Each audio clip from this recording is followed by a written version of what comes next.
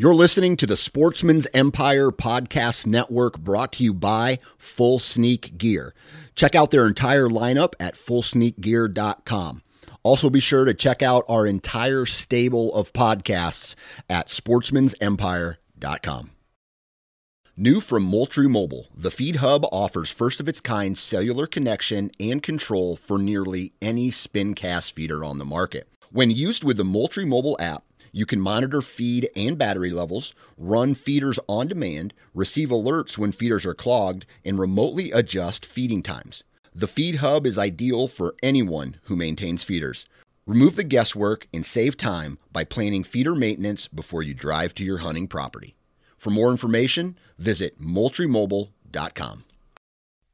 You're listening to the Sportsman's Nation Podcast Network, brought to you by Interstate Batteries. Now, if you haven't had the opportunity to stop into your local Interstate Batteries retail store and talk with a battery specialist, you need to do that, because these guys are very knowledgeable about every kind of battery, hence the name Interstate Batteries. From your truck to your trail camera to your rangefinder, any battery that you need, these guys can help you find. Even if it's a specific, unique, one-off battery, these guys can help you find what you need. If you want to find out more information on Interstate Batteries, about their brand, about their history, about the company in general, and all the batteries they offer, visit interstatebatteries.com. Interstate Batteries, outrageously dependable.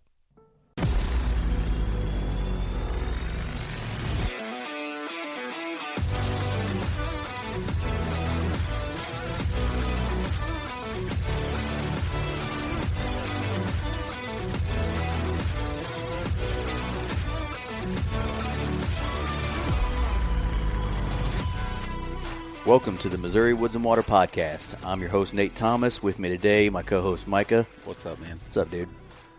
Andy couldn't make it this go-around, unfortunately. Nope. This was kind of a two-parter anyways. We did one the other day and then one tonight. Got one done up tonight, yeah. So today's episode is we're excited returning about. Returning guests.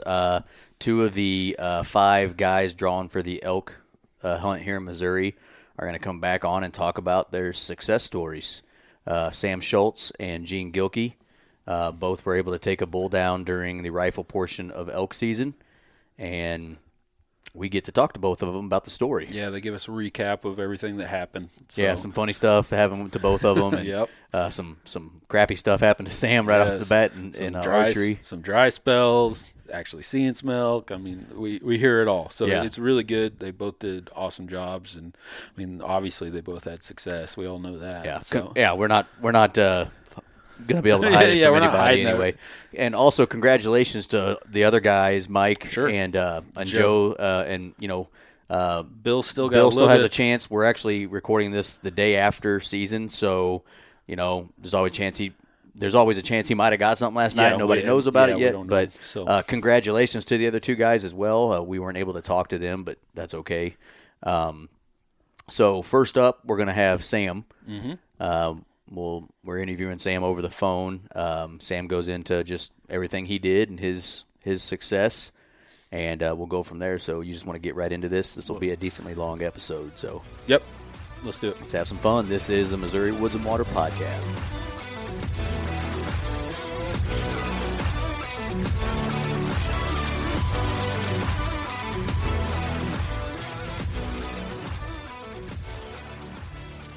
All right, on the line with us today is one of the lucky 5, Sam Schultz. Sam, what's up, man? How's it going? Oh, going good. So for anybody that listened to our earlier episodes back when we first started our podcast, actually. Yeah, which one? Was it like 4 or something like that? I don't remember. No, they were after that. But were they? Yeah. Okay. There's another episode. What we're trying to get at is there's another episode where Sam came on with a few of the other guys that got drawn for the elk tags in Missouri and talked about getting drawn. So Sam is a returning guest, so we appreciate that. And now we got a really cool story to tell because, Sam, what'd you do? What'd you do, you son of a bitch? What part and what time? Yeah. As everybody knows, the 4 of the 5 guys, they all have had success. I mean, so that's awesome. That's right. Missouri, so we're recording this on, what's today's date here? The December 18th. 18th. Missouri has had one crazy week when it comes to elk hunting. Yeah. Yeah, it all kind of seemed to happen this week so far. Yeah, four of the 5 guys, like Micah said, have all harvested a beautiful bull. All of them. Every single one of them, which is obviously the only thing they can shoot. Sure. But they've all harvested one in the last week. Sam got it done what day, buddy? Tuesday night. I think it was at the 15th. Nice. That sounds right. Yeah. I'll take your word for it. I'm not looking at a calendar. I don't. I don't pay that much attention to the dates. Yep. I just remember it was a Tuesday night. Right. Awesome. So we're going to tell some stories today. Before we get into it, so we haven't talked to you since you found out. I've texted you back and forth, kind of keeping in touch. So I kind of know some of this stuff, but why don't we start with, once you found out, we talked to you and how excited you were and all that stuff. What did you do from the time you found out till the time archery season hit as far as getting ready? For the people that haven't or don't know, Sam doesn't live anywhere near where he was hunting. You live up by St. Louis, right? I live about 60 miles north of St. Louis. Yeah, so even further. Yeah, it's not like Sam gets to just take a afternoon trip down to the conservation, Shannon, Carter, and Reynolds counties and do some scouting. So what did you do from the time you found out till the time the season hit to kind of get yourself ready? So really all I did was I found out where Peck Ranch was and started from there and just kind of started working my way around it, learning the area. Yeah. Figuring out where roads go, where they come out, and where they dead end, and you turn around and drive back a couple miles. Things like that. Really. Was this you driving down there, or is this all online looking, like maps and stuff? No, I actually did very little online. I just kind of pulled it up a few times on Google Earth or whatnot. Yeah, like on X Hunt or Yeah. Hunt Stand or whatever. Yep. And just kind of got a quick look at it, and then I don't know, I don't scout that way. I'm boots on the ground guy. Yeah, boots on the ground. I got you. Hey, we can agree with. I mean, we're both that way too. So you actually did go down then several times, huh? I went down. I decided I wasn't going to go until September. I figured it'd be closer to maybe them staying in the pattern that they were going to be. And I figured if I went down in June, July, or whatever like that they would change anyways. I didn't know. I don't know, but Sure. So I waited till September before I headed down. Sure. I mean, I'm sure their pattern changed just like deer. So, yeah, that makes a lot of sense. That way you're not wasting time and had to totally switch your game plan up. So, yeah, well, that was my idea, and it was somewhat right. I went down three times before the October hunt, and the last hunt, or the last time I went down, it was like the weekend before it actually opened in October, mm-hmm. and I found a real big 6x7. It was probably a 350-inch bull with 20 cows, right on the edge of where I can hunt. Oh wow! So it's an option, you know what I mean? We're talking within 100 yards of where I can actually legally hunt and not hunt. Okay. And then. And actually, the next day, I kind of looked in a different area, and I had a buddy with me, and he went back down in that area and found another nice 6x6, which I'm not so sure that ain't the one Mike killed. Okay. Because he was over in that area. It's similar. I don't know. Hell, there could be 2, 3, 4 of them, Oh, sure. like that. But he's seen one there the next day, so I'm locked in. I know where I'm hunting, right? Mm-hmm. Yeah. Oh, absolutely. So the next weekend is opening weekend. So I get down there the Friday before the Saturday opens. Well, all that week, I didn't know this. They had a managed deer hunt in Peck Ranch in the refuge. Oh, geez. And so I got there. There was 3 trucks parked and people hunting right where all them bulls and that were. So you can imagine what was not there anymore. Right. And I can imagine how your heart felt at that moment. Yeah. I was thinking, okay, either the other elk hunters all found this one spot, or, yeah, so But before you get too far, on your trips previous coming down, every time you come down, did you find some elk, or was it not till the last trip? So you didn't find any till the last trip, and then you were like, okay, here they are. I didn't find any till the last trip. The trip before, I just started finding a few rubs here and there. I mean, you got to look at, you're talking, I don't know, so the herd's roughly 220-ish to 230, and say there's roughly 60 to 70 bulls. That's a lot of animals to find in 3 counties of solid woods. Yeah. Right. You know, right. It's not like you just walk out, hey, here's one right here, you know? Right. Yeah. Well, and then the other issue you run into, which has got to be, I mean, we're elk hunters, so we understand this, is you might find an elk the weekend before you hunt it. And that means nothing really, because an elk can be 30 miles away in a day. Right. Yeah. And, you know, so it's one of them deals where you hope that's where they're going to be. And, you know, it'd be interesting to know the movements of like a Missouri elk right now compared to a Western elk. I would assume their range probably isn't as big. Maybe not as big, but I'm assuming. Who knows? But right. Yeah, so okay, you located elk the weekend before. You get down there a few days before the season, and you see all these deer hunters. Yeah. So then what? Yeah. Well, so I knew nowhere else to start other than I went ahead and hunted where I had, seen elk and only heard one bugle for the first day. Didn't see an elk. Couldn't find them. Couldn't get on them. Mm-hmm. And at this time, this is, what we started? I think it was October 17th was the first day. I'm picking right, something like that. Yeah, it was. And we're not talking optimal elk hunting weather. So, the first starting, I guess, Saturday evening, I don't know, it rained for like 36 hours straight. Oh, the next day was 35-mile-an-hour winds, and then the following day was 80. So yeah, the odds were really stacked against you right there. Sure. So, it was kind of a hit and miss. So I hunted in that area for the first day, and then the following morning, and then I decided to move. Mm-hmm. I went to just some kind of, you hear the rumor mills around. Well, I seen an elk over here. I seen an elk over there. And I'm all in. Now I'm looking for them places and scouting, hunting all at the same time. Right. So before we get to this next part of the story, which I already know, but was your strategy to try to, obviously locate them if they're bugling, but the conditions weren't going to make that very easy the first day and a few days.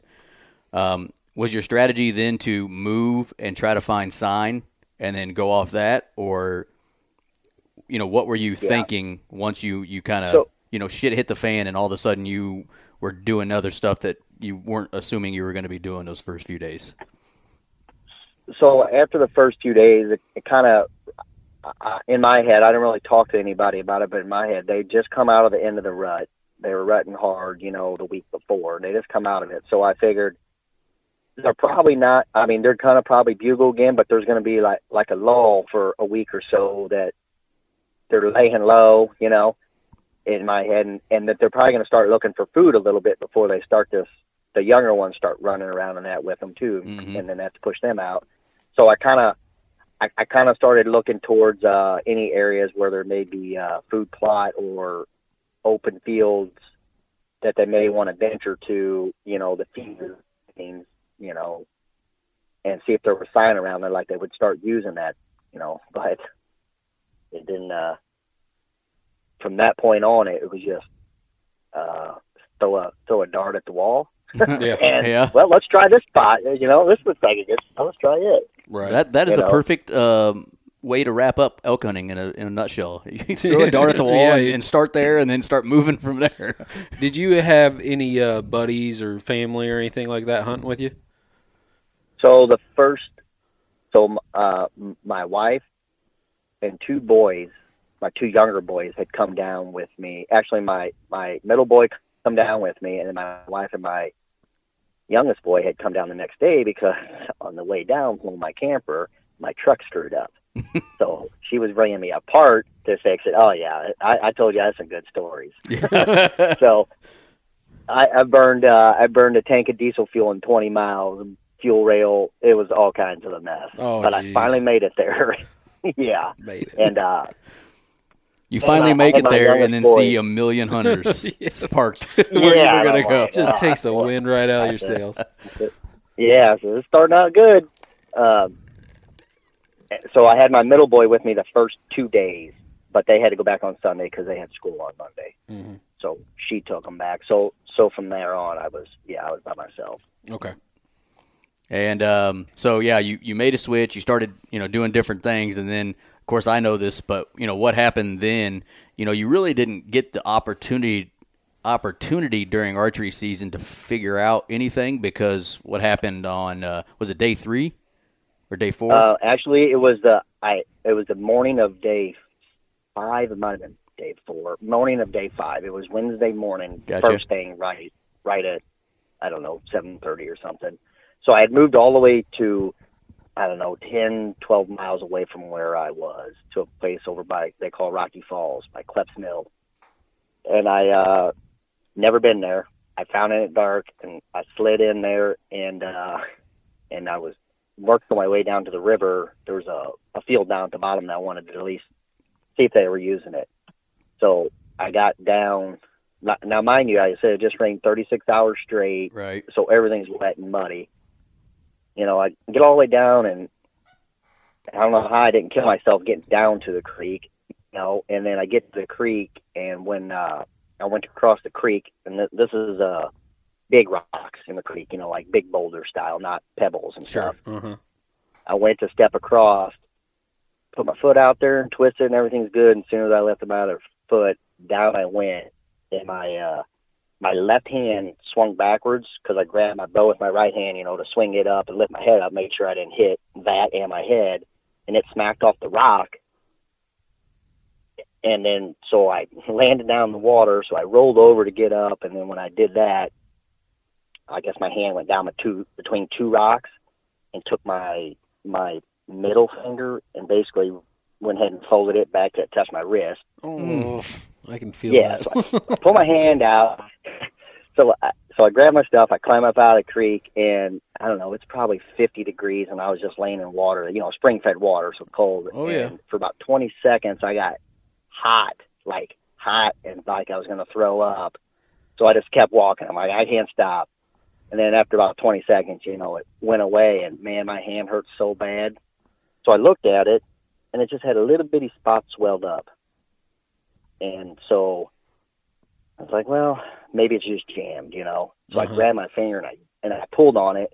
Nothing changed other than the pain got worse. So, like, okay, well, that's not it. Yeah. So I grabbed my next finger, which would be the ring finger, and I pulled it, and I could hear up in my ears. I heard the bone come apart. Oh, man. So I jammed it back together. Went, okay, well, that one's broke.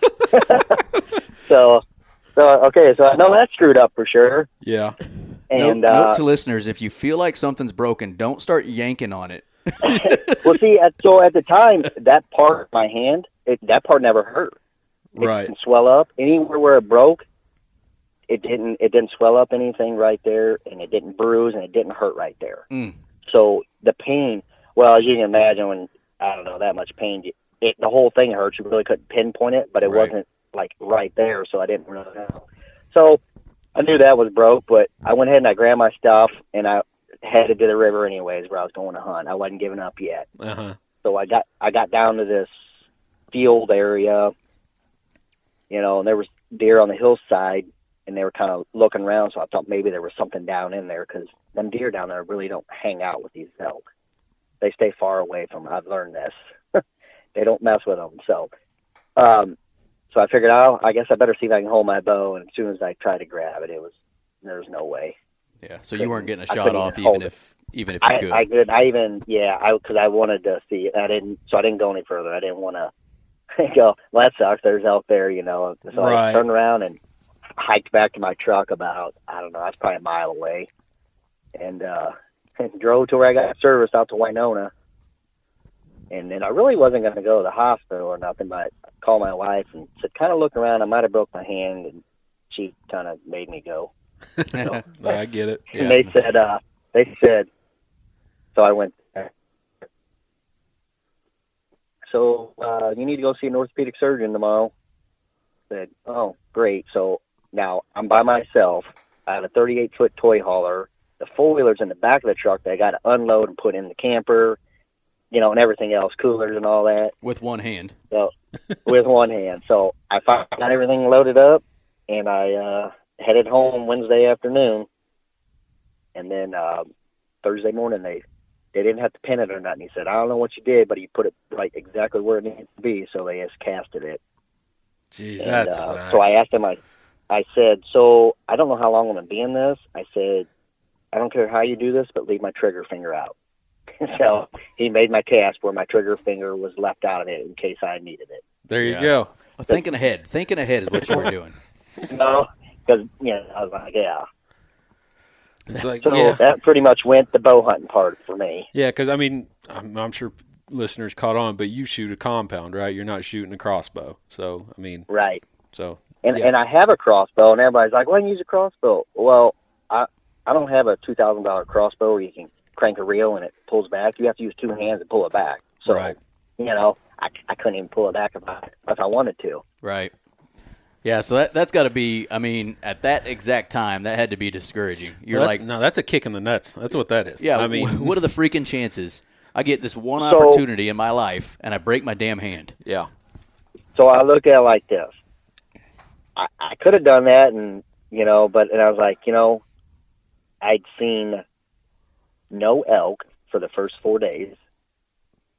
The weather was still shitty. It was 80 the next day also. I'm like, maybe I'm not, maybe I was wasting my time. So, sure. Maybe not, but you don't know, you can't kill them from the couch, but still I was like, okay, maybe it wasn't going to work out for me anyways. So right. If I'd have been seeing elk and all that and hearing them, it would have been way worse, Right. But I wasn't seeing any, I wasn't hearing any. So I didn't feel as bad. And yes, it still sucked because I would have stayed the whole time anyways, sure. Even if I wouldn't have seen one thing, but. Right. Right. So it could have been a blessing. Who knows? Yeah, who knows? Things happen for a reason. But right. So you break your hand, you head home, and now did you that's October. Well, he would have broken his hand somewhere around, the 20th or somewhere around that date. Yeah. Right. So you have roughly, a month? Well, a little over a month, right? Rifle started on December 12th. Okay. So he had essentially 2 months. Not quite 2 months to sit there and think and – yeah, did you go down there anymore in between after archery until rifle? Did you go down to check out anything else? I did. So before I left the hunting spot, and I had actually was coming out one night, and I met a couple people down there, Ron and Sandy Morton, who live down there. And they own 500 acres, not too far from. They up by Paint Rock, mm-hmm. And they were actually looking for elk that night because that's who they were helping Mike at the time, which I didn't meet Mike yet until the next day. Oh, okay. So, and I was talking to him, and he was helping me out. He was like, "Hey, I've been seeing a real nice 5x5 right here." And he was, and gave me his number. Said, "You call me if you kill something, I'll come help you." We want to see you guys. We want to see this be successful because they've been helping the MDC since it started, getting in the elk program and the food plots and all that, helping them. Right. Very cool. So, so then when I was leaving, I called Ron and I said, "Hey, I broke my hand. I'm done hunting." And what he said was, "Get healed up and call me and come down and we'll do some scouting." So I actually I only went back one more time before the rifle season. I went the week before. Okay. I figured at that point I was either going to find them or it was going to be in the same boat as I'm going to have to keep searching, Yeah, similar to archery season. It was no sense in going the week after you had surgery. Things are going to change so much between then and December 12th. Right, because at that late of the season, they're on food. They're going to their food. Rut's over. It ended at the middle of October. that's 6 weeks later. They're going in their winter pattern for sure. Yeah.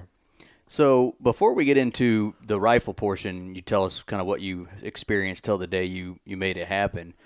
One thing I wanted to ask you, and because you're the second person that's kind of said this to us, and obviously you said Mike was also talking, and the locals were helping. How were the locals to you guys? It seems like to me, from what I've heard, everybody was really awesome to you guys and helpful and almost offering to help you out.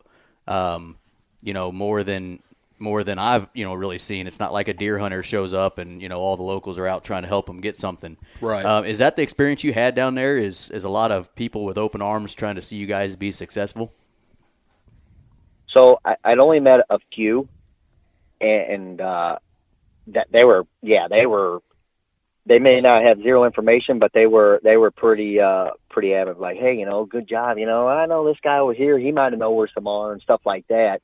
And like I met a guy walking down the road, stopped and talked to him, and he said, I don't really see him up here, but down by this place, I've seen him down there before, and we've had some pictures, and I know people and things like that. So it wasn't one of them things. Why don't you guys get out of here? You guys are all city hunters, like everybody thinks. Right.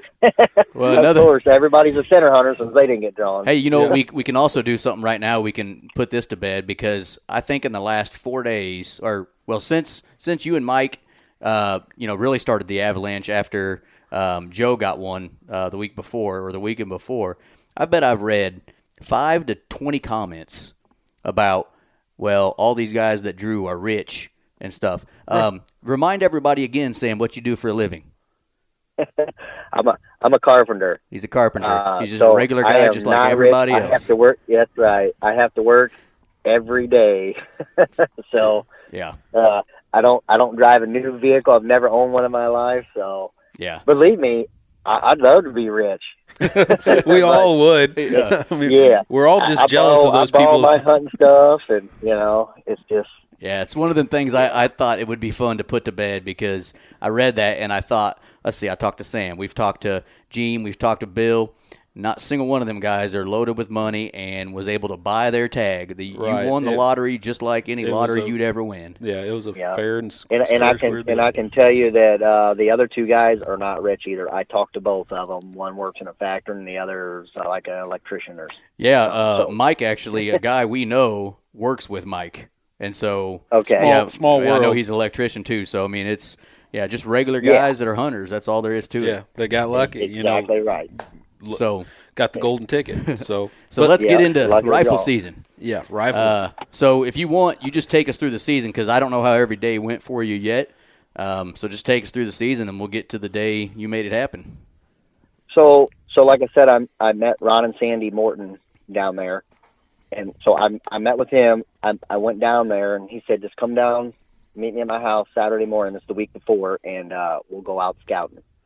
So I went to his house. We left his house at 8 o'clock that morning in his side-by-side, and we got back at dark. All day he took me out, going places. That's and awesome. Looking for sign, walking through the hills with me. And when I left there, he said, I'm going to call my buddy. So where he lives, right behind him, he's got a little cabin, a little 2-bedroom cabin. It's got heat, water, electric, everything. And he said, let me call my buddy. If he ain't coming down, you can just stay here. There's no reason for you to drag your camper down and pay all that money in that. Oh, wow. So that's awesome. Yeah, so I left and I came home, and he called me the next day and said, hey, Danny's not coming down. They're going to Arizona. You can stay at the house. Perfect. How cool is that? That's freaking awesome. Yeah. He said it don't cost you a thing. And I said, well, how do you thank somebody for that? I said, my wife and one of my boys, at least one of them's going to come down. He's like, they're all welcome. Oh, that's cool. So I get down there on Friday before the opening day of the rifle part, me and my middle boy again. So we get down there and we get everything dialed in with Ron, and we go kind of looking that night, just, seeing if they're coming in the fields. Really we didn't really see a ton. We've seen a few spikes and that, a couple cows. So the next morning we went up on this ridge kind of high above where these elk were using down the bottoms. That's the place that actually Joe, the guy that killed the first one, killed his. Uh-huh. We were up on this ridge, and there was a sign everywhere. They must have been up there. That's where they were bedding and eating acorns. So about 9:30, they started bugling this late in the season. So they were coming behind us, coming back after what we already went through. Uh-huh. So so we turned around and come back to them. We found them. There were about 20 of them bedded up on the side of the hill. And we set up and we called a few times, and a spike came up out of the bottoms and walked about 25 feet from my son and was staring at him. This is the coolest part to me, because he's excited. And then a real good 5x5. He's probably a 210 inch 5x5. Come walking up at 40 yards and was staring at us that I could have killed real easy. This is Saturday morning at 9:30. And they hung all around us looking for that cow call. That kind of finally went on. And, after they decided it was opening morning, I was going to go ahead and wait. I killed one roughly a little bigger now, years ago. So I was waiting. So, eventually they went on. It was about noon and we got out of there. So we come back that night and we hunted down in the bottoms, what they call log yard. And there's some big food plots down there. So me and my son had set up down there that night in a ground blind, and we were watching, and at the far end of the food plot, a bull comes out. And now at the time, I don't know Joe's here. Joe come in after us. Joe's the guy that killed the first one. Gotcha. Yeah. And I'm glassing this bull, so I cow called at him a couple more times, and he comes on a beeline right to me. I mean, he's walking to me. He started out at 300 yards. He's at 200 now, and I'm watching him, and he stops. He turns broadside like he's going to go to the river. I'm like, man, I don't know what's going on. And then, boom, I'm glassing him when Joe shoots this thing. Oh, wow. I watch him shoot it, hit the side, and I'm like, what the hell is going on here? And I was sitting there, and I waited. We waited about 5 minutes. He'd put another one in it because it moved its head, which I don't blame him. He's not getting away. You know what I mean? Don't leave him any chance. Yep. Yeah, that's right. So I waited about 5 or 6 minutes, and nobody crossed his field. I'm like, I hope somebody didn't, because there's an old gravel road that runs through there that kind of drive down and goes to the river. Uh-huh. I'm like, God, I hope somebody didn't shoot this bull off the road, poached it. Right. So I walked out, and it was Joe standing there in the corner of the field. He had come in after us. He didn't know we were there because we got dropped off, so we didn't have nothing parked anywhere close. Yeah, sure. He walked over to me and goes, I am so sorry. I feel like such an ass. I'm like, you didn't know we were here. And obviously I didn't know you were there. You come in after us. And I said, it's not a big deal to me. I said, I don't mean to say anything about this, but I wasn't going to shoot this bull. Sure. And congratulations. He was like I was like, let's go up and check it out. Cause he was like, so we walked up to it. I said, congratulations. You're the first one to kill one in Missouri. I said, make sure. I said, you got help and everything coming and all that. He's like, yeah, I got these guys coming, some locals and all that. I said, okay, well then there's like 25 minutes left of the night. So I said, okay, well we're gonna hustle out of here for you guys. So I walked about a half a mile to this food plot that was not far away, and I walked in there and I had another 5x5 come out at 240 yards. So that's the third one I could have killed that morning. Jeez. That I passed on every one of them. And you're thinking, I can't pass on these. I did 3 shots the first morning. This is going to get good, Right. Let's see what tomorrow brings. Right. So I guess it's such a good first morning. Next morning, I didn't see an elk. And then I you don't got know where nervous. they went. And then you got nervous. You're like, dang it, I screwed up. So I just there was a little commotion there last night. There's people down there getting that elk out for 2-3 hours at dark. And, sure. So like next day, hunting in the area, didn't see an elk. So, okay. So this is Monday. my wife tells my middle boy, she's like, you can hunt tomorrow morning, and then we have to go home. You've already missed 2 days of school, Friday and Monday. Like, okay, so Monday night, we're sitting by the fire after I get back. We didn't see nothing. Well, cow. So, sitting by the fire. Say that again. You saw a cow. You cut out. Yeah, we saw one cow and a spike. So I can't say we didn't see anything on Monday, but we saw one.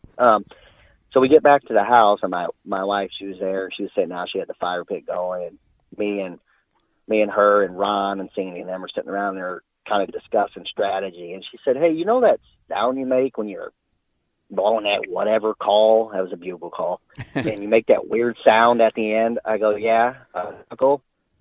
She's like, I heard one of them here tonight. And Ron's eyes, we're on Ron's ground. He's got 500 acres there. Mm-hmm. He said, you heard one here tonight? And she said, yeah. I think it was right here on this ridge. She said, but it could have been echoing off this backside. He said, okay, they don't usually show up here till after Christmas. So the next this ridge top again and fall off the side of it and see if they're hanging on a shelf lower. And Ron said, I'm gonna do some looking this morning. And he did some looking, and I finally got some service and detection because I didn't see nothing over like trail 7 and 8 and things like that. And eventually he called at 11 and said, I found them. There was 5 of them above the cabin in his ground. Oh, geez. Above the 250 yards from where we're staying. He said one of them's a giant. That's awesome. We're on our way. So we get back to the house. This is Tuesday afternoon. He said we need to get up there at 1:00 because I don't know where they're at. We need to get in. It might be a long sit. So my wife, she can leave with my son Jimmy and head home. Well, he talks to her and she's like, listen, you can hunt tonight. We'll have to drive back tonight. So she let him stay and hunt. So we go up, me and Jimmy and Ron. Ron's hunting with us. We're hunting out of his deer blind. Mm-hmm. You know, so we're sitting there and it's 5:00. I said, Ron, we got 17 minutes left. I don't think they're coming tonight. 5 minutes later, here they come. That's cool. So you can see these bulls coming through the woods, coming to this food plot. And actually the one that I had killed come out first at 60 yards, and he's kind of staring at us because I'm sure because my boy, he was like, oh my God, look at this, you know? And then there was a bigger one behind it. The only issue is the bigger one behind it had a half of his main beam broke off to one side. Oh, dang. Oof. Yeah, he was a giant. I mean, the one I killed, I don't know, I'm just guessing probably around 290 to 300 inches. Uh-huh. And he was well bigger than that. Wow. And then there was 2 more coming to the right. Well, they were never going to make it in time. So they're both, Ron is in one window and Jimmy's in the other window staring at these bulls. And Jimmy's like, you going to shoot it? I go, well, I don't know if you guys have noticed, but I can't even see them because you guys are standing in the windows. I can't get a gun out right now. And so he looks over, Ron looks over at Jimmy, my boy, and goes, you think that one's big enough to shoot? And Jimmy looked at me and goes, oh, we're shooting this one, you know? So finally I get around and I get out and I get on this bull and he's staring at us because I guess we think we're quiet, you know what I mean? Right. But I'm sure they can hear something. They're kind of looking like, what is going on in there, you know? Yeah. So eventually, you know, I put a good shot on him and he didn't go 25 yards and went down. Then that was it, you know. And even that other bull that was back there, the 2 ran off, but that other bigger one that had a broken main beam, he didn't leave for 3-4 minutes. He was trying to figure out what the elk was doing because he kind of went and laid down and he lifted his head up. So I put another one in him and he jumped up and ran 10 feet just in the brush and then went down. And then that bull kind of finally figured out, like, I guess I better get out of here, you know? Yeah. I think this is bad what's happening. Yeah, right. This is not that great of a deal. So, you know, and then you see what happened after that, pictures and all that, which I was pretty fortunate and lucky because we already had the tractor primed up and ready. We was able to get the tractor and lift it right up and carry it right down to the cabin. Oh, so, you lucky bastard! Now, see, I think there should be a rule that you should have to pack it out. I don't think you should. I think you should have to pack it out at least. So what you're saying is Ron should have gotten the tractor, drove the elk further into the timber, and dropped it off, and then you got to get the full experience. I mean, I had to gut it. Well, that's awesome, man. That's just cool, and that's so great. Your kid got to be there and watch that with you. I mean, that's a great story. Absolutely. So I don't know if you probably could see in the picture that one of mine has a broken eye guard off, and his non-typical point is broke off. Yeah. Yeah. Still, I mean, so they've been fighting. Yeah. I mean, they've been getting after it. He's got he had a gouge towards one of his hindquarters, and he had a gouge up by one of his eyes too. So yeah, that's cool. They've been. Have you eaten any of the meat yet? I have not. I haven't. I actually took it to a place down there. Okay. I'm splitting this elk with Ron and Sandy. I mean, I stayed at their house and shot it on their ground. Oh, sure. I mean, I don't blame you. The first thing I thought when you talked about how much Ron and Sandy were helping you out was, I wonder if he gave them some meat, because that would be the perfect gift to give somebody, that isn't going to accept anything from you. They can't keep you from giving them some meat, and that's terrific that you did that for him. Sure. Yeah, honestly, you guys should actually call Ron and talk to him. He knows a lot about what they've done for him, and because he's part of it. Okay. And he's got great information, and I mean, he'd be willing to help anybody. Like I said, he helped Mike through all the bow season, and then picked me up, and kind of took me in and helped me. That's cool. Find awesome. them and get on them. Yeah, it was an experience. It was great. And my best part was my boy being with me, and he was so excited. And Ron was just excited being able to have one of the first ones killed on his property. Yeah, sure. I mean, because like you said, he's been helping out and stuff. So for him to actually see it, I mean, that's just as successful for him as it is for you. He's been living it since 2011 when they first brought the elk back. Putting the work in and stuff like that. Yep. So that's great. Yeah. I mean, that's really awesome that worked out the way it did. He saw elk get reintroduced, and now it's come full circle, and he actually got to see one get harvested. On his property. Where he's at. And And he was right there beside me when I shot it. He was up there with us, So it was awesome. Well, Ron and Sandy. And it kind of worked. Go ahead, buddy. I don't know that my wife was ever going to say anything, but I don't know why. Just kind of an hour later after we've been there, she's like, "Oh, I think I heard one bugle tonight." She don't care about that part of it. She likes that we're doing it, and she loves that part, but she's not a hunter. Right. Yeah. That's awesome. That's hilarious. What's that sound they make at the end? I could just see it. Chuckle. My wife would do the same thing. Yeah. She's like, "Oh yeah, I saw one of those today." Something that could have been brought to my attention yesterday. Yeah, exactly. That's awesome. And I don't know that we would even checked around his area quite yet. Eventually would have if we weren't seeing them where we were, but that made it like, oh, maybe they're here sooner. And he actually texted me this morning and said, "It's a beautiful morning out here. It's 17 degrees. I'm sitting on my front porch drinking coffee, watching these bulls in my front yard eating grass right now." That's crazy. Cool. So, that's cool. Because the way his ground lays, the whole front of his house and the hollow is a food plot. So they come to that bottom there all year. They knocked his mailbox down, rubbing on the telephone pole and stuff. It's crazy. Well, I'll say this for the listeners: Ron and Sandy sound like terrific people to be able to, help you out, and I'm sure they wanted to see success out of you guys as well. So, and what an awesome experience! I mean, literally once in your lifetime experience, and you got to experience it. Not only did you get to harvest a bull, which is really the really cool part. The other really cool part is your son got to be with you, because had it been the next day, he would have been back at school. Sounds like. And he'd been with me, through the bow hunting, through the scouting. So I'm glad he was there to help with it. And he didn't. And he helped me gut it and all that. Good. Yeah, we lost you for a second. We heard you say you helped him. He helped you gut it, but we didn't hear that first part. Yeah, he stayed. He didn't, they didn't hurry up and get their stuff and leave so they can get home. He stayed. They helped him, get it out of the field. Yeah. He stayed for it all. You got to have that experience. You got to have that. Yeah. Yeah. That's awesome, man. We're so happy for you, man. I mean, and all the other hunters as well. I mean, right. We felt like I felt like I bothered you because I probably texted you how many times during archery season, seeing how it was going. I texted Gene and Bill and, how's it going? Almost living vicariously through you guys. Yeah. It was it was a tough hunt, and all these people, they're tamed and all that. They have no idea. And they don't live on Tech Ranch, I can tell you that right now. Right. No, they definitely have a large area. I've heard. I mean, they move a lot. So they're elk. That's what elk do, dude.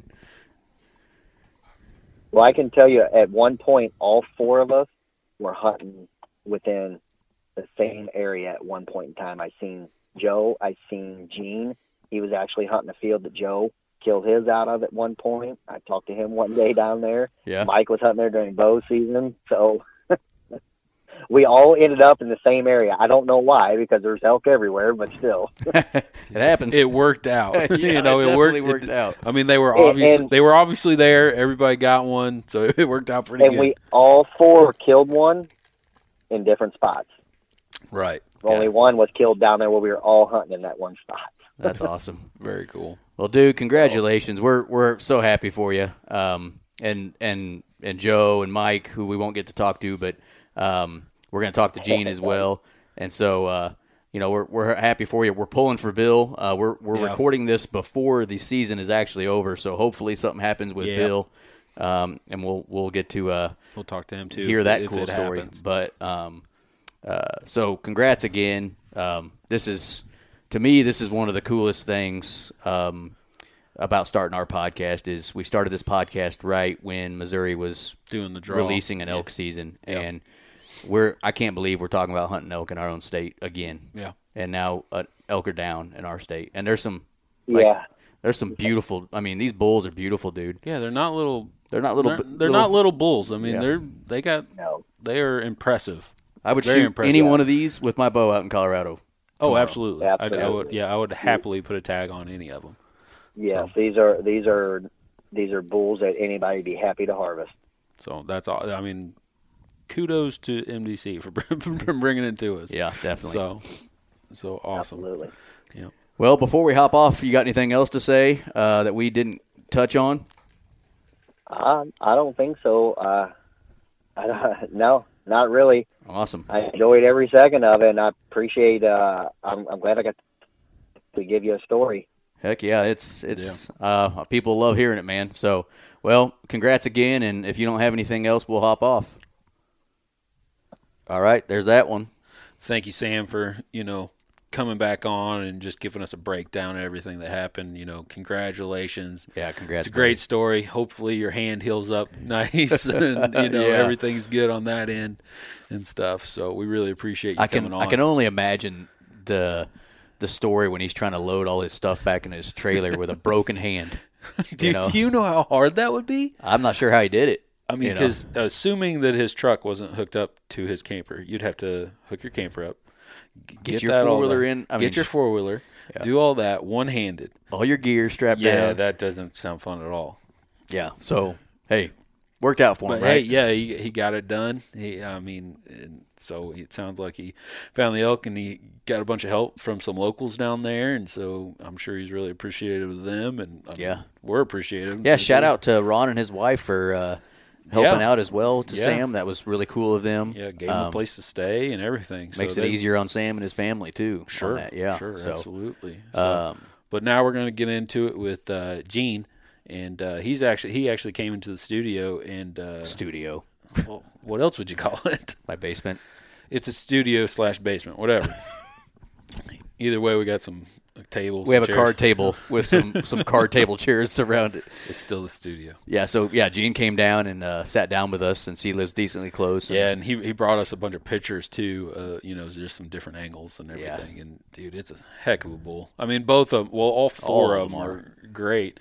And so that was really cool that he actually got to come in and meet face to face. And I can't wait till he gets that mount back, and we're going to go up there and check it out sometime. Give us an excuse to go shopping at Rogers. Yeah, go check out Rogers. Yeah. Go check out the bull. Yeah. And but yeah, let's get into it. And here's Gene. All right. Joining us in studio today, so this is exciting for Micah and myself. Very exciting. One of the Lucky Five, Gene Gilkey. Yeah, great to be here. Thanks. Hey, Gene, good to see you again. So Gene is obviously one of the 5 guys that got drawn for the Missouri elk hunt this year. Gene's from Liberty, Missouri, and so since we live decently close to Liberty, right, we found out Gene harvested an awesome bull, and Gene was gracious enough to come down and sit down with us and have a conversation about it. We're excited about it. I'm excited to be here. Thank you. Yeah, thanks for making the trip. Yeah.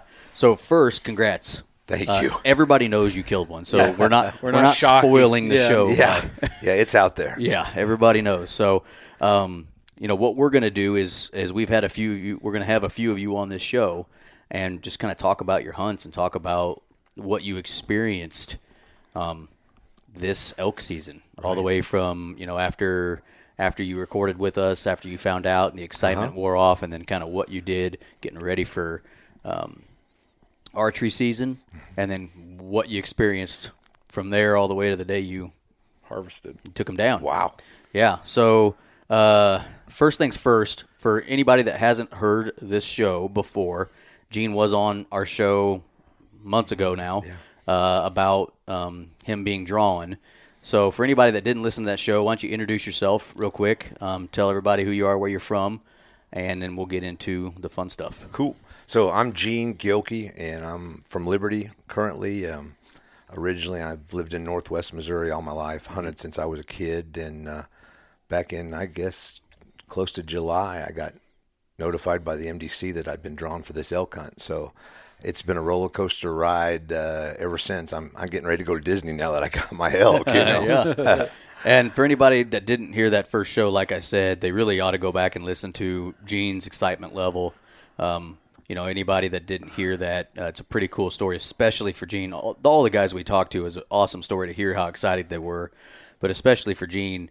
2 years ago this time, you were fighting for your life. Yeah, last year. Last year this time you were fighting for your life, and now we're sitting here talking about an elk that you got to take down. Right. So how quickly your life is 360. Changed. Yeah. So it's a really good episode for those folks. I wish I wrote down what episode number it is, but I think it's within the first 10. Somewhere in there, you'll find it. Yep. All right, so we left off with you after you first found out. Right. So from that day, which was in, like you said, July. Right. What did you start doing as far as getting ready to hunt starting October 17th for archery season? Wow. What were some of the stuff, some of the things that happened, things you did to kind of get ready? Did you go down at all scouting? Was it all on the computer? How did you kind of get yourself going? Sure. So both. So we had, as a family, scheduled to float the Current River in July, just on a fluke. I didn't know at the time that I'd been drawn. So we went down a day early, and I talked to some locals. I actually talked to one of the county sheriffs down there just to try to get me some orientation of where everything lies, and I talked to MDC, a couple of their conservation agents, and my question to them was, if you had one day to hunt, where would you hunt in this whole area? That's a good question to ask. and believe it or not, the guy said the log yard, and which ended up being where the first elk was taken at log yard.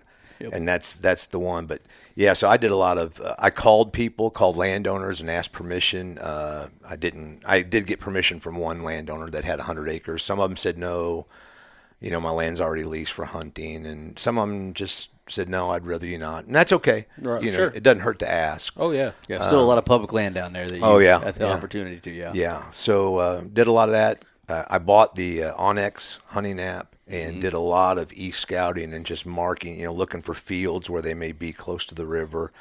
Bought a whole lot of stuff. My wife said the $10 application fees, nothing compared to what I spent on gear. It's the worst decision she ever let you spend $10 in her life on, huh? That's exactly right. But then we went, actually, my wife and I went down over Labor Day and floated, and so she and I drove to a lot of the places where we'd found. She graciously we floated one day, and then the other 2 days we scouted with my truck. So we were just driving around to try to find it. So, but a lot of online, looking at that onX and maps, physical maps, comparing what's going on. Visited the conservation area, Peck Ranch, got some maps, and Current River Conservation Area. So we did a lot of scouting, just driving.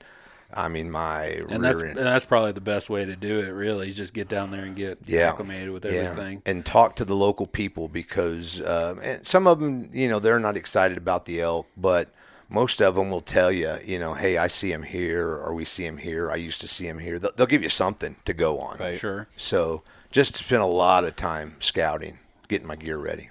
Yeah, and I think a lot of people are that way. I can look at a map all day long and think I like something, but until I see it, I really am uneasy. I mean, I just, boots on the ground has always been the way I'm better at scouting something, which can make it hard when you're going out west or, driving a few hours. Different part of the state. Right. Yep.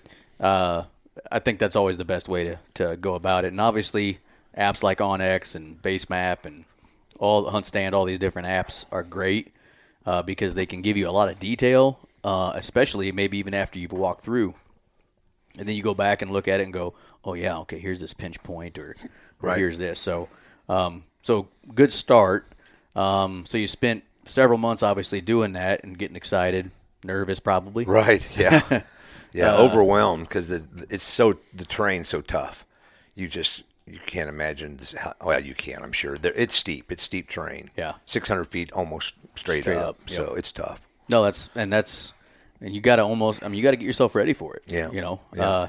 So opening morning of archery season starts. Yeah. So just start from that day and tell us how archery season went. You already told me and Micah before we recorded, but how did it go? And what was your reset opinion on elk hunting after you experienced the archery part?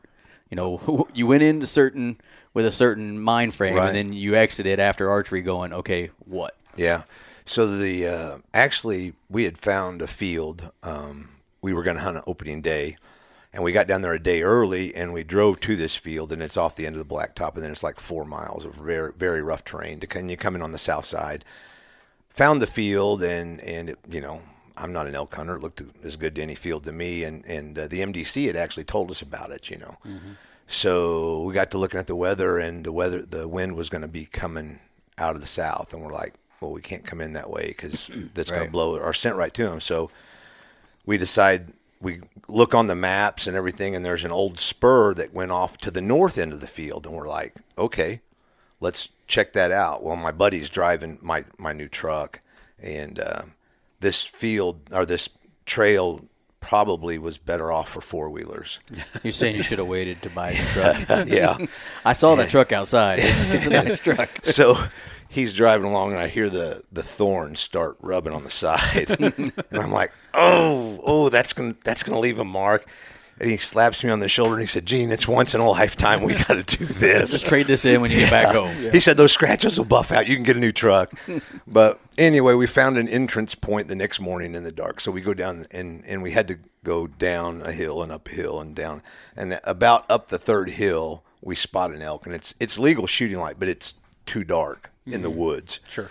And but we didn't have the bolt and the crossbow because we were walking, So so we're down in the brush on our knees, and I'm cranking the crossbow, just making. Is he still there? And so. But anyway, he never spooked. It's just majestic to see him because a whitetail would have been gone in a heartbeat. Yeah. And he really just looked at us like, I don't even know what you're doing on my mountain. This is my place. Yeah. Just such a regal experience to see him right there. He walked off, and in hindsight, we should have followed him. We thought he was going down to the field where we were going to hunt, and he went into the woods. We should have topped the hill and tried to find him, but we didn't. So was he a pretty big bull, or he was a 5-by? Okay. Yeah, we could see it. I couldn't see him once we got the bolt in the crossbow. I couldn't see him in the scope. There just wasn't enough light. I could see his outline. Right. Jeff, the guy that was with us, you needed about 10 more minutes. Yeah, exactly. Yeah. It was about 10 minutes short, but. So we spent the rest of the day, and we spent that weekend there's about 3 little fields around that area, and just setting and scouting, and didn't see a thing. After that one, because you walk in at 5 till 7 and you see this bull, and you're thinking, man, this is a piece of cake. This elk hunting's easy. And we hunted, that was Saturday, Sunday, Monday, and then the next weekend. Yeah. Friday, Saturday, and Sunday, and we didn't see an elk. We didn't hear an elk. That second weekend, was it in the same general area that you were first, or was it different? Different. Well, we went a little different, probably 2 miles away. Okay. To some fields. Yeah. We spent part of the afternoon, we'd be scouting different fields, and then we'd set up in the morning in a field we thought was good. The second weekend we tried, we were up in Current River Conservation Area, and so it was north and east of Peck, and there's 22,000 acres up there, so we spent a lot of time up there looking for a lot of land for them to disappear in. Yeah. Well, and it was you mentioned before the show that it was deer season, and there were just people everywhere in there, deer hunting and camping. So we were really just trying to find areas for December at that point. Yeah. Okay. Yeah, definitely going back to that first morning where you saw that bull. One of the highlights of my hunting career really is the very first time I ever went elk hunting. The very first day I saw a bull. Really? And I don't even remember I had a bow in my hand. I mean, it was just like, oh my God, there's an elk in front of me right now. Yeah. And before you know it, it was out of your life, and you're like, I probably should have done something with that weapon I had in my hand. So I can definitely understand that feeling. Yeah. The first time. Being used to whitetails, when we're cranking the crossbow, I'm thinking this is going to spook him to death, because a whitetail had been gone, because it's click, click, click, click, click. And he looked both ways and just really looked around trying to see what we were, and he really wasn't too bothered about it. He just turned around and walked up over the hill. Really easy. It'll be interesting to see in years to come if that sort of behavior from them changes, because before this year they haven't been hunted here. That's correct. So for 10 years, he's not probably been here this entire 10 years, but his entire life, he hasn't been hunted. Right. Yeah. So and they see a lot of people. Yeah, so they don't probably associate much danger with a person. Right. So it'll be interesting to see, the next 5 years or so. Yeah, but you also got to think. It was 5 people. Sure, y'all had people with you, I think pretty much everybody had somebody hunting with them, which is great. But it's still not too intrusive, I guess. It's still not like an OTC unit where anybody can go buy an elk tag right. I get that.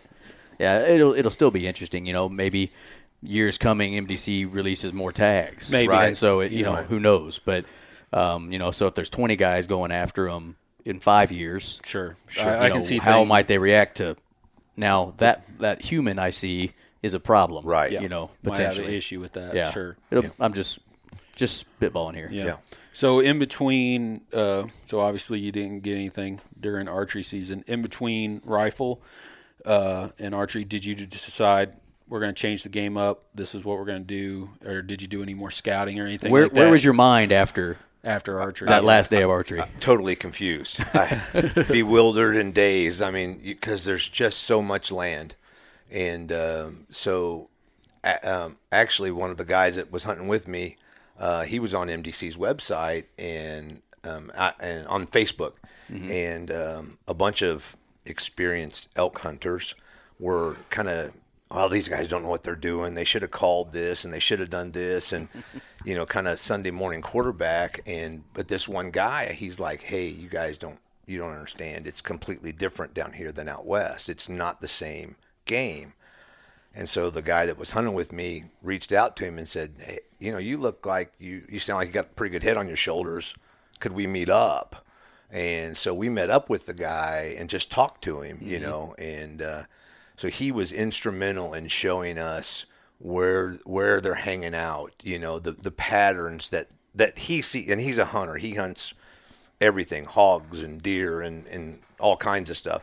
And he's in the woods a lot.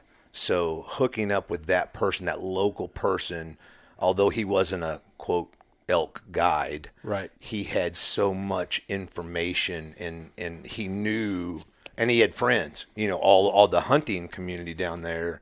He could call them and he'd say, hey, what are you seeing? Where? And so that information really gave us some hope because we were just winging it in archery. Okay. Yeah. Yeah. And then, of course, that 9 days was over and you're like, oh, well, this is half over. And I saw one elk the very first morning. And nothing since. Yeah.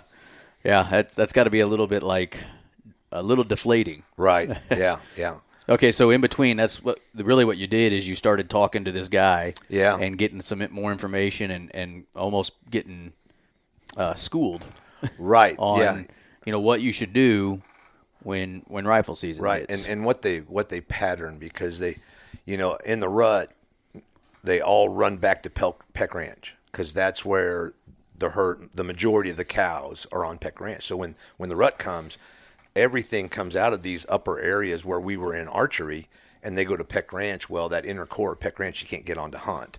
So after the rut in October, so after archery season, these bulls will start floating back out to their areas of dominance, Mm-hmm. And so that's the kind of information that this guy had was, we're seeing him here. He actually had, of course, there's a whole network of hunters down there, and he's getting trail cam pics. Mm-hmm. And he actually had a trail cam pic of the bull that I harvested from October. So those local people are just invaluable as far as resources to give you information of where they're at. Okay, that's awesome. Okay, so rifle season starts. Mm-hmm. This is going to be kind of cool to hear your story because you didn't kill him right off the bat. I mean, it took what day did you harvest him on? 3 or 5. 5. Day Wednesday, 5. Yeah. So, you had 5 days of. Yeah. Okay, this is almost half over. That's right. Starting to get a little nervous. Yeah. I was nervous about day 2. So take us through day 1 and just every day. What happened and what moves you made and just kind of how it went. Yeah, so day 1, we're out, looking. There's food plots. There's a lot of food plots that MDC is co-opt with local farmers, and so I think it's a 75-25 split. But the MDC has these farmers plant these food plots with turnips and other vegetation, but they just kind of look like really nice hay fields from my vantage point. But so we're scouting these food plots. And actually, we had seen the 5x5 that morning. We were going between food plots, and we saw this 5x5 cross the road. And so we knew, okay, there's a 5x5 in the area, and we knew the food plots were down the road some. So we hunted the rest of that morning, didn't see anything. And so we go back to lunch, and we're kind of talking about strategy. And we're like, well, let's go back down because there's some fields down close to that 5x. And let's get in one of those fields and set up. So we go down there, and my son and I are sitting in this field, and probably we hadn't seen anything. And probably about 4:45, we hear boom from one of the fields down below us. And I'm like, well, somebody got one, that's good. And we didn't see anything, but in talking to the two of the other hunters the next morning, there were 3 fields within probably a half mile each other, and we had parked for graphics. I'll say we were in field A. Mm-hmm. There was also, unbeknownst to anybody else, there was another hunter in field B, and there was another hunter in field C, and nobody knew anybody else was there. Right. So because the fields were big enough and far enough apart, you couldn't see each other. And so when the first gentleman took his, actually the guy in field C was calling, and the bull came into field B, and he took him there. So I was really just one field off. I'm thinking, man, I saw this bull this morning. I picked the wrong field. How does that happen? But but still, you're excited at that point. You're like, somebody got something, so that's good. It can happen.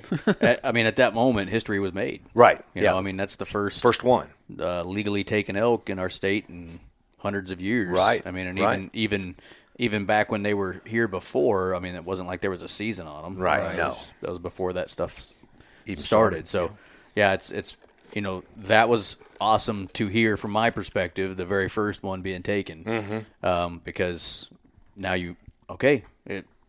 they are successful. Yeah. Even a 1 out of 5 is actually technically a good success rate compared to where we go hunting, Micah. That's 20%, dude. I know. I think where are we in like 10, under 10 it's for either archery? 9 or 10% Oh, wow. for archery success rate. So that first day at least you're going, huh? Okay. Yeah. It can happen. It can happen. That's right. Second day, we actually went down closer to the river, and we saw a raghorn, just about a 9-inch on like one side maybe, and a spike. And so that kind of gave us hope. We didn't see anything else in the morning. We went back in the afternoon and saw the same spike and raghorn, and actually there was probably a 3x4. And we actually stalked him because he was a long way at the other end of this really long field by the river.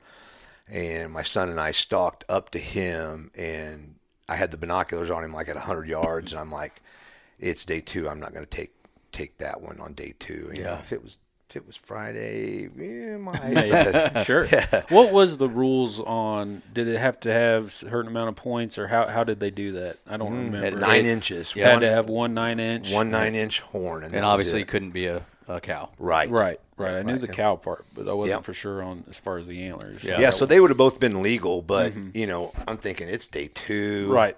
And let's see what we'll roll the dice here. Yeah. Let's see what the land's got. Yeah, I don't blame you at all. Again, if it's Saturday, that probably looks pretty good. But Monday, now let's don't do that. Yeah, sure. I'm with you. Although I will say, first 3x4 I see in Colorado. Oh yeah, he's getting an arrow. First of course, that's a little different. Yeah, right. First calf I see he's gonna get. That's true. Yeah. All right, so. So far you're 2 for 2 as far as seeing elk. Yeah. Day 1 and day 2. So that's good. Day 3 hits, and you basically stay in the same general area, just kept trying to hit different fields. Yeah. You mentioned to us earlier before we started talking, you might be 2 miles away from where you were another day, right? Which is as a crow flies only 2 miles, but it might be a 45 to an hour drive. Yeah. So the field where they took the first one. From there to the field where I took mine 4.5 days later, probably 2 miles as the crow flies, but to get there it's about a 40-minute drive. Right. So and you're just really across the river, but you just can't cross that river. So it's if you're trying, you're going to try for most of the day in that one field because traveling just eats up all your time. Right. So. Yeah, day 2, that's day 2. Day 3, we tried some other fields south, actually south of where I ended up taking my bull. And, again, saw another spike and a cow, but nothing that we were going to take. So that's, is that Tuesday, I think?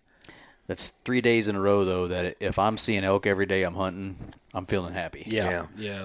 And our thought down there, because we had a lot of the local guys, and they're like, there's got to be a herd somewhere. Right. Somewhere they've herded up, which is kind of unusual for December because their process in the past years, after Thanksgiving, those elk spread out and they see them in these fields, but they're not seeing them. And, none of the hunters were seeing a lot of elk. They were just seeing the 1s and 2s type thing? Okay. Right. And nobody was seeing the big ones. So we, the local guys were just like, man, they're herded up somewhere. You just need to find the herd. There's a herd of them up here. Because they're just back together. They were gone off everybody's trail cams. They were on the trail cams in October, and now it's December, and they're gone. So they're like, okay, we don't know really. They're not here in our fields, our farm fields. They're herded up somewhere. Okay. So that's, really we're thinking, okay, we're seeing elk every day, but we're not seeing there's got to be a herd of them somewhere. Right. So that's what that's day one. That's day 4. Day 4 and day 3, we were just trying really different fields. Yeah.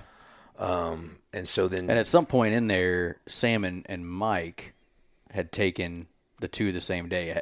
Are you on that day yet? Have you made it to that day yet in your story? Because they got theirs day. They got theirs. 3. I cannot remember. The same day. I know that. No, it was 4. Was it day 4? 4 because you texted me and you said, "Hey, 2 and 3 went down." I'm like, "Oh, no pressure." Well, and I didn't know who yet. All I had seen is photos, so I texted Gene. I obviously saved information, and I said, "Is it you?" Yeah, it wasn't me. I'm sitting here living vicariously through the 3 guys I talked to, a couple months ago. Right. And so I texted Sam, Gene, and Bill all at the same time. Just 2 went down. Was it you or not? Yeah. So at the end of day 3, we found the herd. So we were in this field and could hear them, and it was, for me, I've never been around wild elk.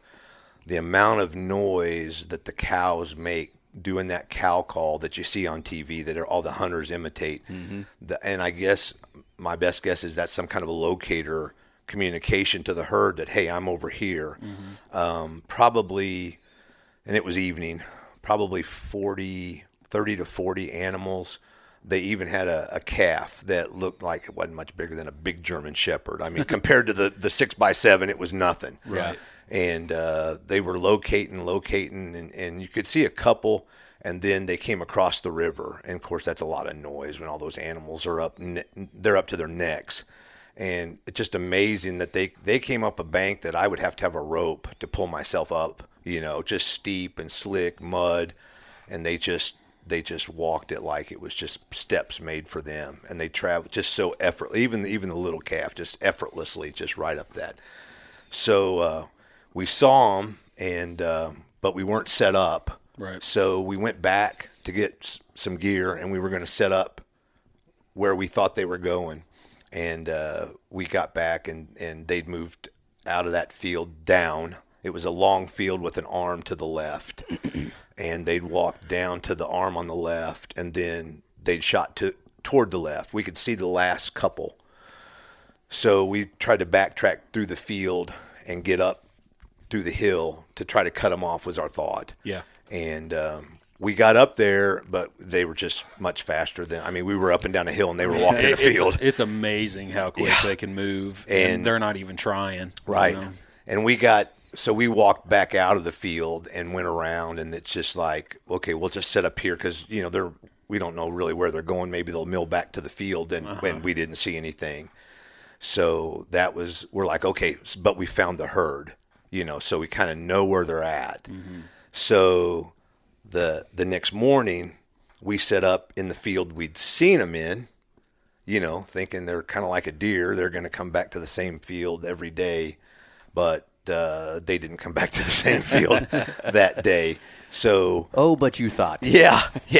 So we actually went back around, and I say a mountain. It's not like a mountain in Colorado, but it's probably 1,000 feet.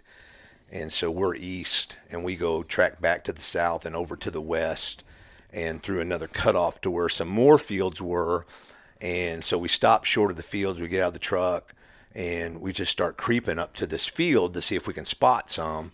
And sure enough, we spotted them right as they went across the road and up to the top of this mountain. I mean, and I had my Onyx, and I was standing at like 400 feet, and the top of that mountain was 1,085, I think. And it was almost like Spider-Man on a wall. It's just crazy how they just ride up that hill. Yep.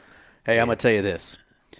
600 feet elevation change is 600 feet elevation change, whether you're in Colorado or in Missouri. Yeah. Now, the difference is you're going from 9,600 feet to 10.2 in Colorado, sure. Right. So you're going to have to acclimate to that atmosphere. Right. 600 feet, and that's no fun. Yeah. Now, for an elk, it's nothing. I mean, just like walking from your living room to your bedroom. It was amazing how easily they didn't strain. It was just so easy for them to scale that hill. So anyway, so we had them kind of bedded down up on the top of that hill, and we think, okay, they're up there, and we'll see what happens. And so we sat. Usually in the midday, we'd go back and get lunch, but we'd been so close to them, we're like, man, maybe they'll come back down here and feed tonight. And we sat all day, and they did not come back down. They did not. They didn't get the memo, I guess. I don't know. But don't you know I'm here trying to get you? You're supposed to come. Yeah, come on down. So that was the end of day 4, but we felt good. Did you guys try any calling or anything like that? Yeah, and I got the mouth call that you guys recommended. The one from, I can't remember the name of the place, but and I could make a pretty good I couldn't do a bugle. I'm sorry, but I tried. But it is difficult to do. Actually, behind you in my closet there, Gene. Oh, okay. I've got 2 of the bugle tubes. Yeah. I'll practice on those things all year long, and I still don't sound like what I want to sound like. But the cow calling's a little easier. Yeah. You can get the hang of it pretty quickly. Yeah. So you could, and they would call, but that bull was up there, and he was bugling. I mean, it was beautiful to hear, because when we were trying to come in and see him, to walk up on him, we heard him up on that mountain, and it's like, oh my gosh, you see that on TV and you think that's pretty cool, but when you're that close to him, it's really cool to hear that bugle and all those cows talking back and forth. So we tried some. I don't know if we just weren't good enough at it, or he was just up there with his cows and his group. There were some spikes in there. There was one 5x4, I think, with them in the group, but they were just like, I'm up here in my mountain, and I'm not coming down to see you. It's difficult to bring a bull off away from his herd when he's got him. Right. What incentive does he have to travel 600 feet elevation down or a quarter mile away when he's got his 80 cows with him? What do I need to go see that one cow down there for? Yeah, and we listened to them. They were vocal for a while when they were up on the top milling around. It was something that we couldn't get up. Obviously, if we could have, we would have tried. But and then probably, 9:30 and then 10 o'clock in the morning, you just didn't hear them anymore. And so that's when we were like, well, we know where they're at, and surely he's going to bring them down to these fields again. And so we sat all day, and it was a long day, but we kind of thought, well, at least we've seen them, and we've seen them twice. Right. So they're in this area of 4 or 5 fields. We just have to hit the jackpot. Right. Got to find that right field. Yeah. Right. So that was day 4. Yeah, we were discouraged after day 4 because, man, we'd sit there all day. It was a long day. Yeah. And cold, and we'd already sat in rain one day. That was, it's no fun. But we did it. So we went to bed pretty discouraged, but we thought, you know what, we're going to go back to that field and in the morning. And so we went back to the big field initially, the field that we last saw him in, and we crept in down the road, and there was nothing. I mean, we just got there and didn't see anything. Like, oh, man. So, here we go again. Right. That raghorn was starting to look a lot better. Right. It's Wednesday, and I'm like, let's just go shoot that thing. How far are you guys having to travel off the roads or where you guys are parking your vehicles and stuff like that? Is it a long ways back in there, or is it fairly close? Or usually, I mean, we knew where the fields are right on the side of the road. There's a road, and there'll be a strip of timber and brush and thorns and whatever. Sure. And then the field is right there, so you can drive by and see them. We did see a few that way, just driving by. Mostly we saw cows. Yeah. But what we would like for this one, we knew where the road had a 90, so we parked at the top of the hill past the 90, and then we walked down the hill and around. So we were pretty close to the field when they could have seen us.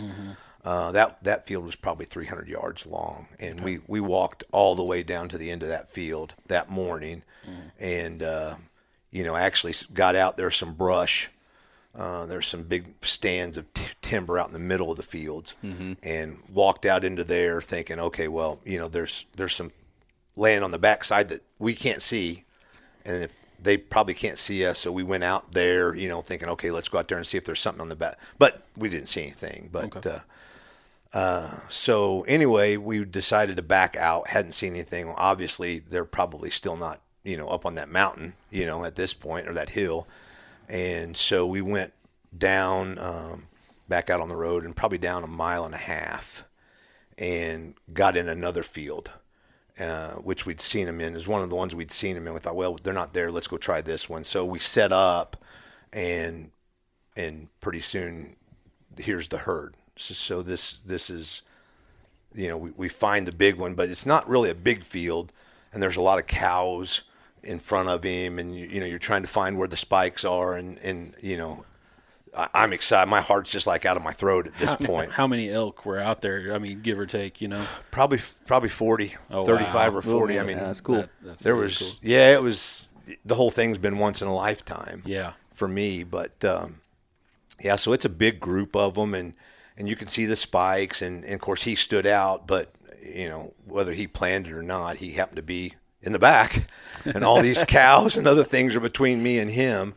And so we kind of got set up to take a shot, and my first shot, I think I just totally missed him, just right over his back. I was just so nervous, and I'm not going to lie. How long did it take him to give you a shot? He probably came up in there. It was probably 10 minutes. It wasn't long. It seemed like a long time to wait. It seemed like an eternity. To sit there and look at him, though. I mean, that's a long time. And you're trying to think, well, if I got a shot and there's cows in the way, and you don't want to shoot cow, and right.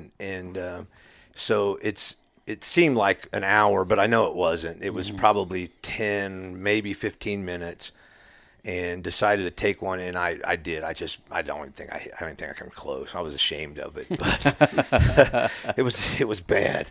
You wait all this time and you miss. We've all been there. How far away was he? Oh, he was probably 75 yards, kind of uphill and against the brush. He was kind of hanging on that back brush side. There was a little drop over. But that's still pretty close. So y'all were right up in there with him. My throat was just like, and then he took off running. Well, I hit him, and he didn't go down, but they went. So your first shot, you thought you missed, but you didn't? No, I took a second shot. Okay, gotcha. I took a second shot. And they were running, and then I got a third at him on the run, and I took a third shot as he was going like up over the hill. And so at that point, you're like, I'm the worst hunter in the history of ever hunting. I should have my gun taken away, And but so we went out and we looked for blood, and I think I actually hit him on the second one from where the blood was. My son, who's in much better shape than I am, he actually went up into the woods, and there was a hill, and he went up to the top of the hill and kind of looked over, and he could see him, and he says, he's up there, he's limping, so you hit him. So we're like, well, okay, that's good. That's all the recon we've got, but we got blood on the ground, and he's limping. So didn't know where the shot hit him. But so as a group, we're like, okay, let's just back out. I've already seen how these suckers can move. If you push him, he'll probably run for days. Sure, never see him again. So, and that was hard. I bet. That was tough for me because I want number one, I want to finish it, and now you got all this doubting in your mind and what's going on. So we backed out, and from the proximity on the map on the onX, you can see he went up into this hill, and on the back side of that hill was the original field we looked in earlier in the morning. It was a ways over there, but so our thinking is, okay, well, he's not going to want to stick around this field where he just got shot. So our thought was maybe he'll migrate to that field or up onto that mountain where he was the day before, and that's, if I was a human, that's what I'd do, but I'm not an elk. So, but that was just my, our thinking. So we went around and we're watching the field where we'd seen him the day before. We were kind of in between the two places. We weren't really in the field, but we could see it. But we were over in the woods where we could see the crest of the hill that he should be behind. And so as we're sitting there, you could kind of hear it a little bit in a distant, but we looked up and there's the herd coming, and he's there. probably 125 yards. I mean, it's just like a long hill. I don't know. It's steeper than a 45, but he's at the top. Mm-hmm. And so I'm just trying to get positioned. I'm trying to get something to rest I didn't have my shooting sticks. We left them in the truck. So I'm trying to get a sapling or something that I can rest my gun on so it's a better shot. Mm-hmm. And is he still limping at this point? Can you tell? I couldn't tell. He was moving, but there was still a lot of cows milling around him, in front of him and behind him. So there was I had to get the binoculars to really locate him because there was so much movement up there in the trees and the cows. So it was kind of tough to pick him out. But we got in position, and I got a shot, and it was frontal, straight on, and I hit him. And it was, I told my wife later, it was kind of like the Matrix. He just kind of absorbed it. He just kind of hunched up with his shoulders, and it didn't raise him off the ground. And then he just kind of went back down. And I'm like, that would have put a whitetail. It would have flipped him. Yeah. Because I mean, it was a 185 grains. I mean, and he just kind of absorbed. It really was. It was like the Matrix. It's like they shot something at the guy in the Matrix.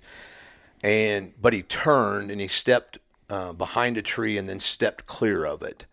And when he stepped clear of it, I knew I'd hit him. I didn't know he wasn't going down. Mm-hmm. So I put another one into him, and that knocked him down.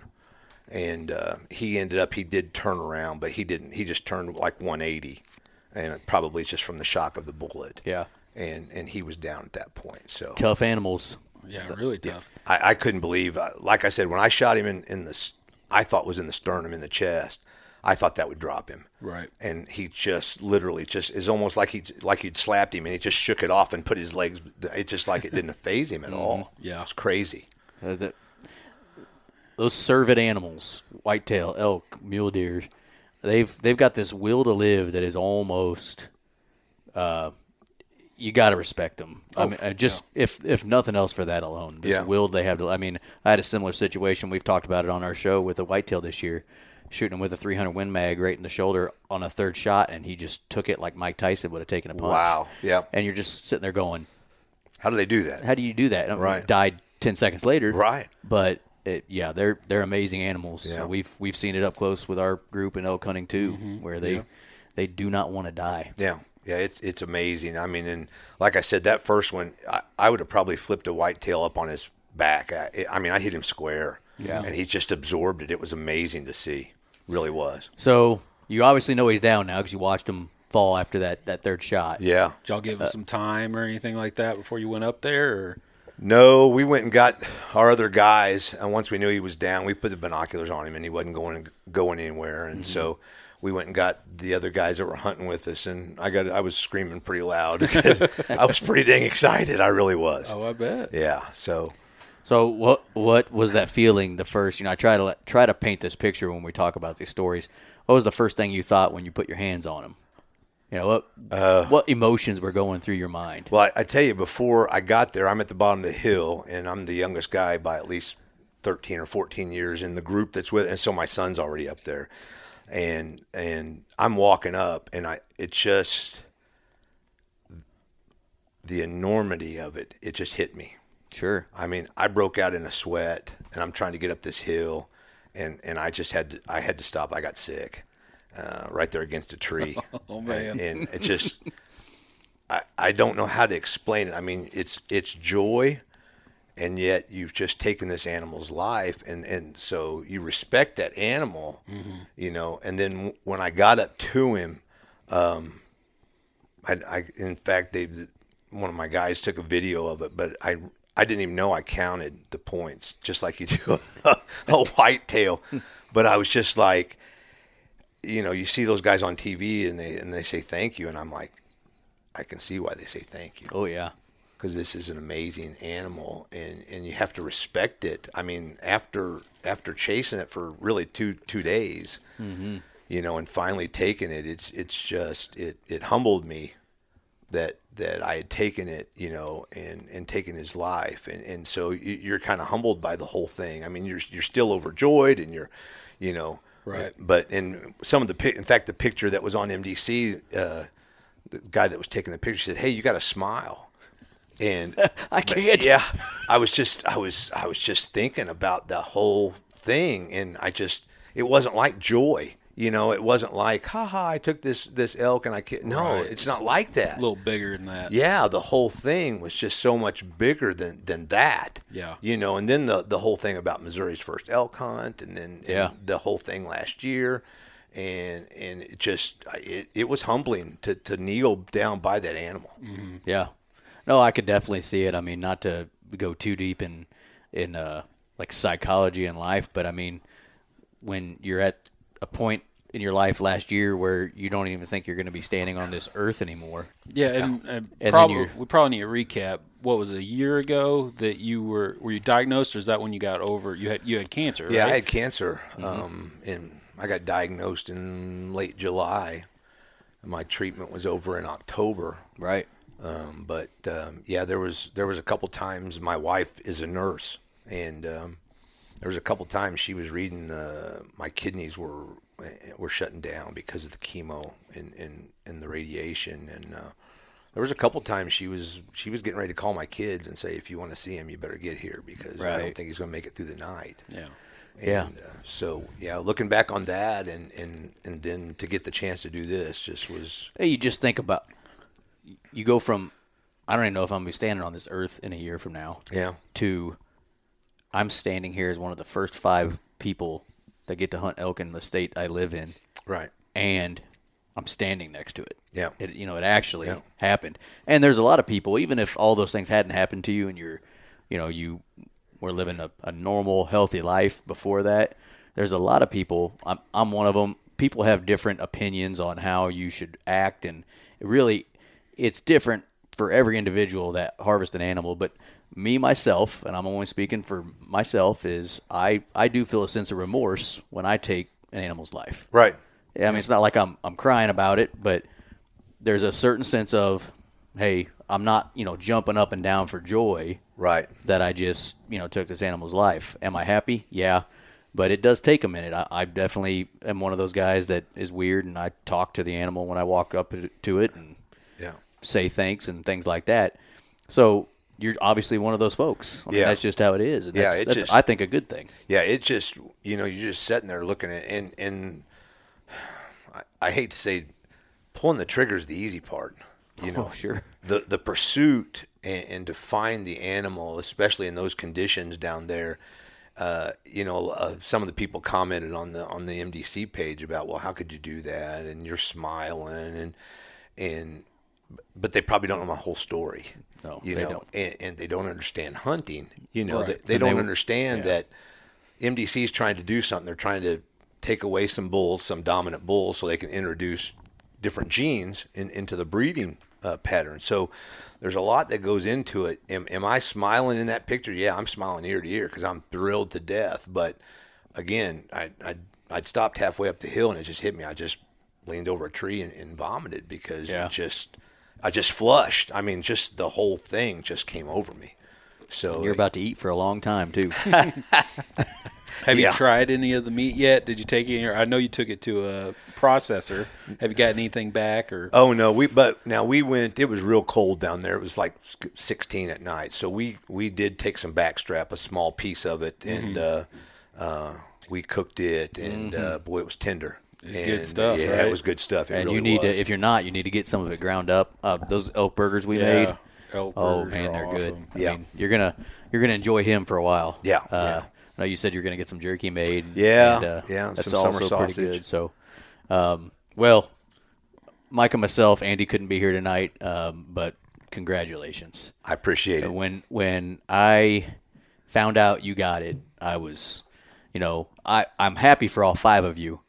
Getting the opportunity to hunt, but especially yourself and Sam, because I got to talk to you. Sure. We got to talk to you guys. Yeah. We know you a little bit. We know you a little better than the other 2, and congrats to Mike and Joe as well. Yeah. But I was definitely pulling for you guys. Yeah. And so I was really happy for you. You're a little more local to us than the other guys are. I mean, I grew up in the same area, so. we're excited for you. We're happy for you. I'm going to be once you get that thing mounted and hanging on your wall, I'm going to be knocking on your door one day to go, hey, look at that guy. Yeah. So we're super proud of you. Yeah. That's terrific that you got the job done, and you stuck with it when you had a little bit of a mishap on the first try. Yeah. You stuck with them, because that can get difficult really quickly, is trying to figure out what to do and staying on them, and do you back out, do you not? Mm-hmm. Right. All those questions that we all have when we're hunting whitetails and whatever else. Yeah. So, yeah, it's once we saw how they could move, it just, we talked as a group and we're like, you know what, let's not push that dude, because he can put a lot of miles between us and him real fast. He can be 30 miles away on you. Yeah. And so we just kind of backed out. And I mean, that was obviously the smart move to make. Yeah, it played out. I mean, because, he either could have died that night, because you don't know how good the shot was. Right. Or, like you said, he could have pushed away, but y'all made the smart move and you found him that morning. Yeah. And he was still alive. Yeah. So, I mean, yeah, he definitely could have. Yeah, probably. It was probably 45 minutes from the time of the first shot to the time that he dropped. Yeah. I mean, total. Did you see where that first shot ended up hitting? Because just the way I heard the story, I doubt that first shot was probably going to be fatal. Nah, it was back it was in the hip. Yeah, he was moving across. So he might have lived for a while. I think he may have outlived that shot. Yeah, I don't think it was fatal unless it got something internal, a kidney or something. If it really hurt him, I would have figured he would have went and bedded down somewhere. Yeah. And to hear 45 minutes later he's still up with his herd. Yeah. They're so, like we said, they're so damn tough. Yeah. That he's sitting there with a friggin' bullet in his back hip, and he's back at life. Yeah, I don't think it would have put him down if that was the only one I got on him. But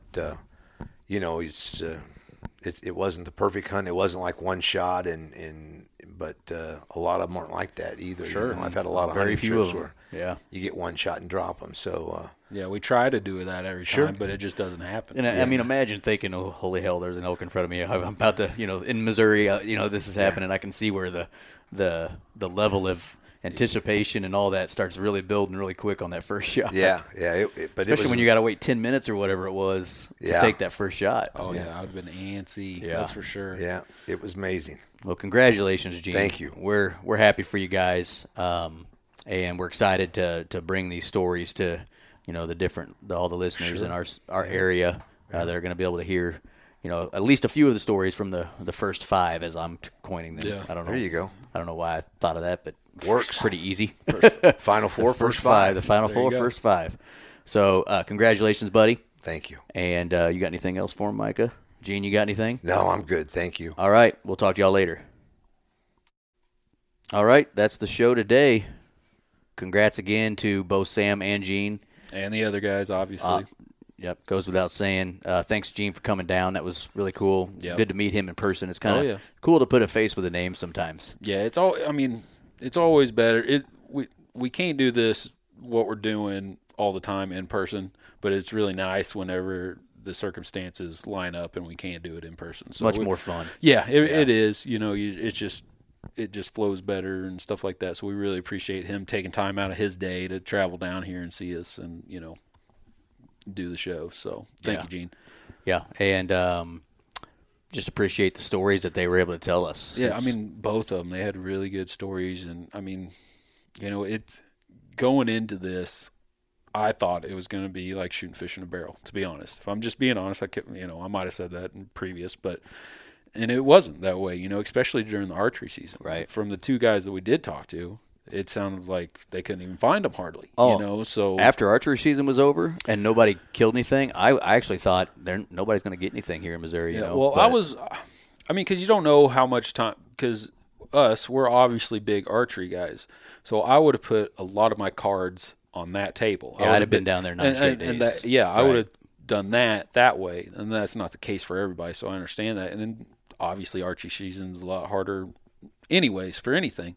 So I was nervous, but I still was nervous coming into the rifle season.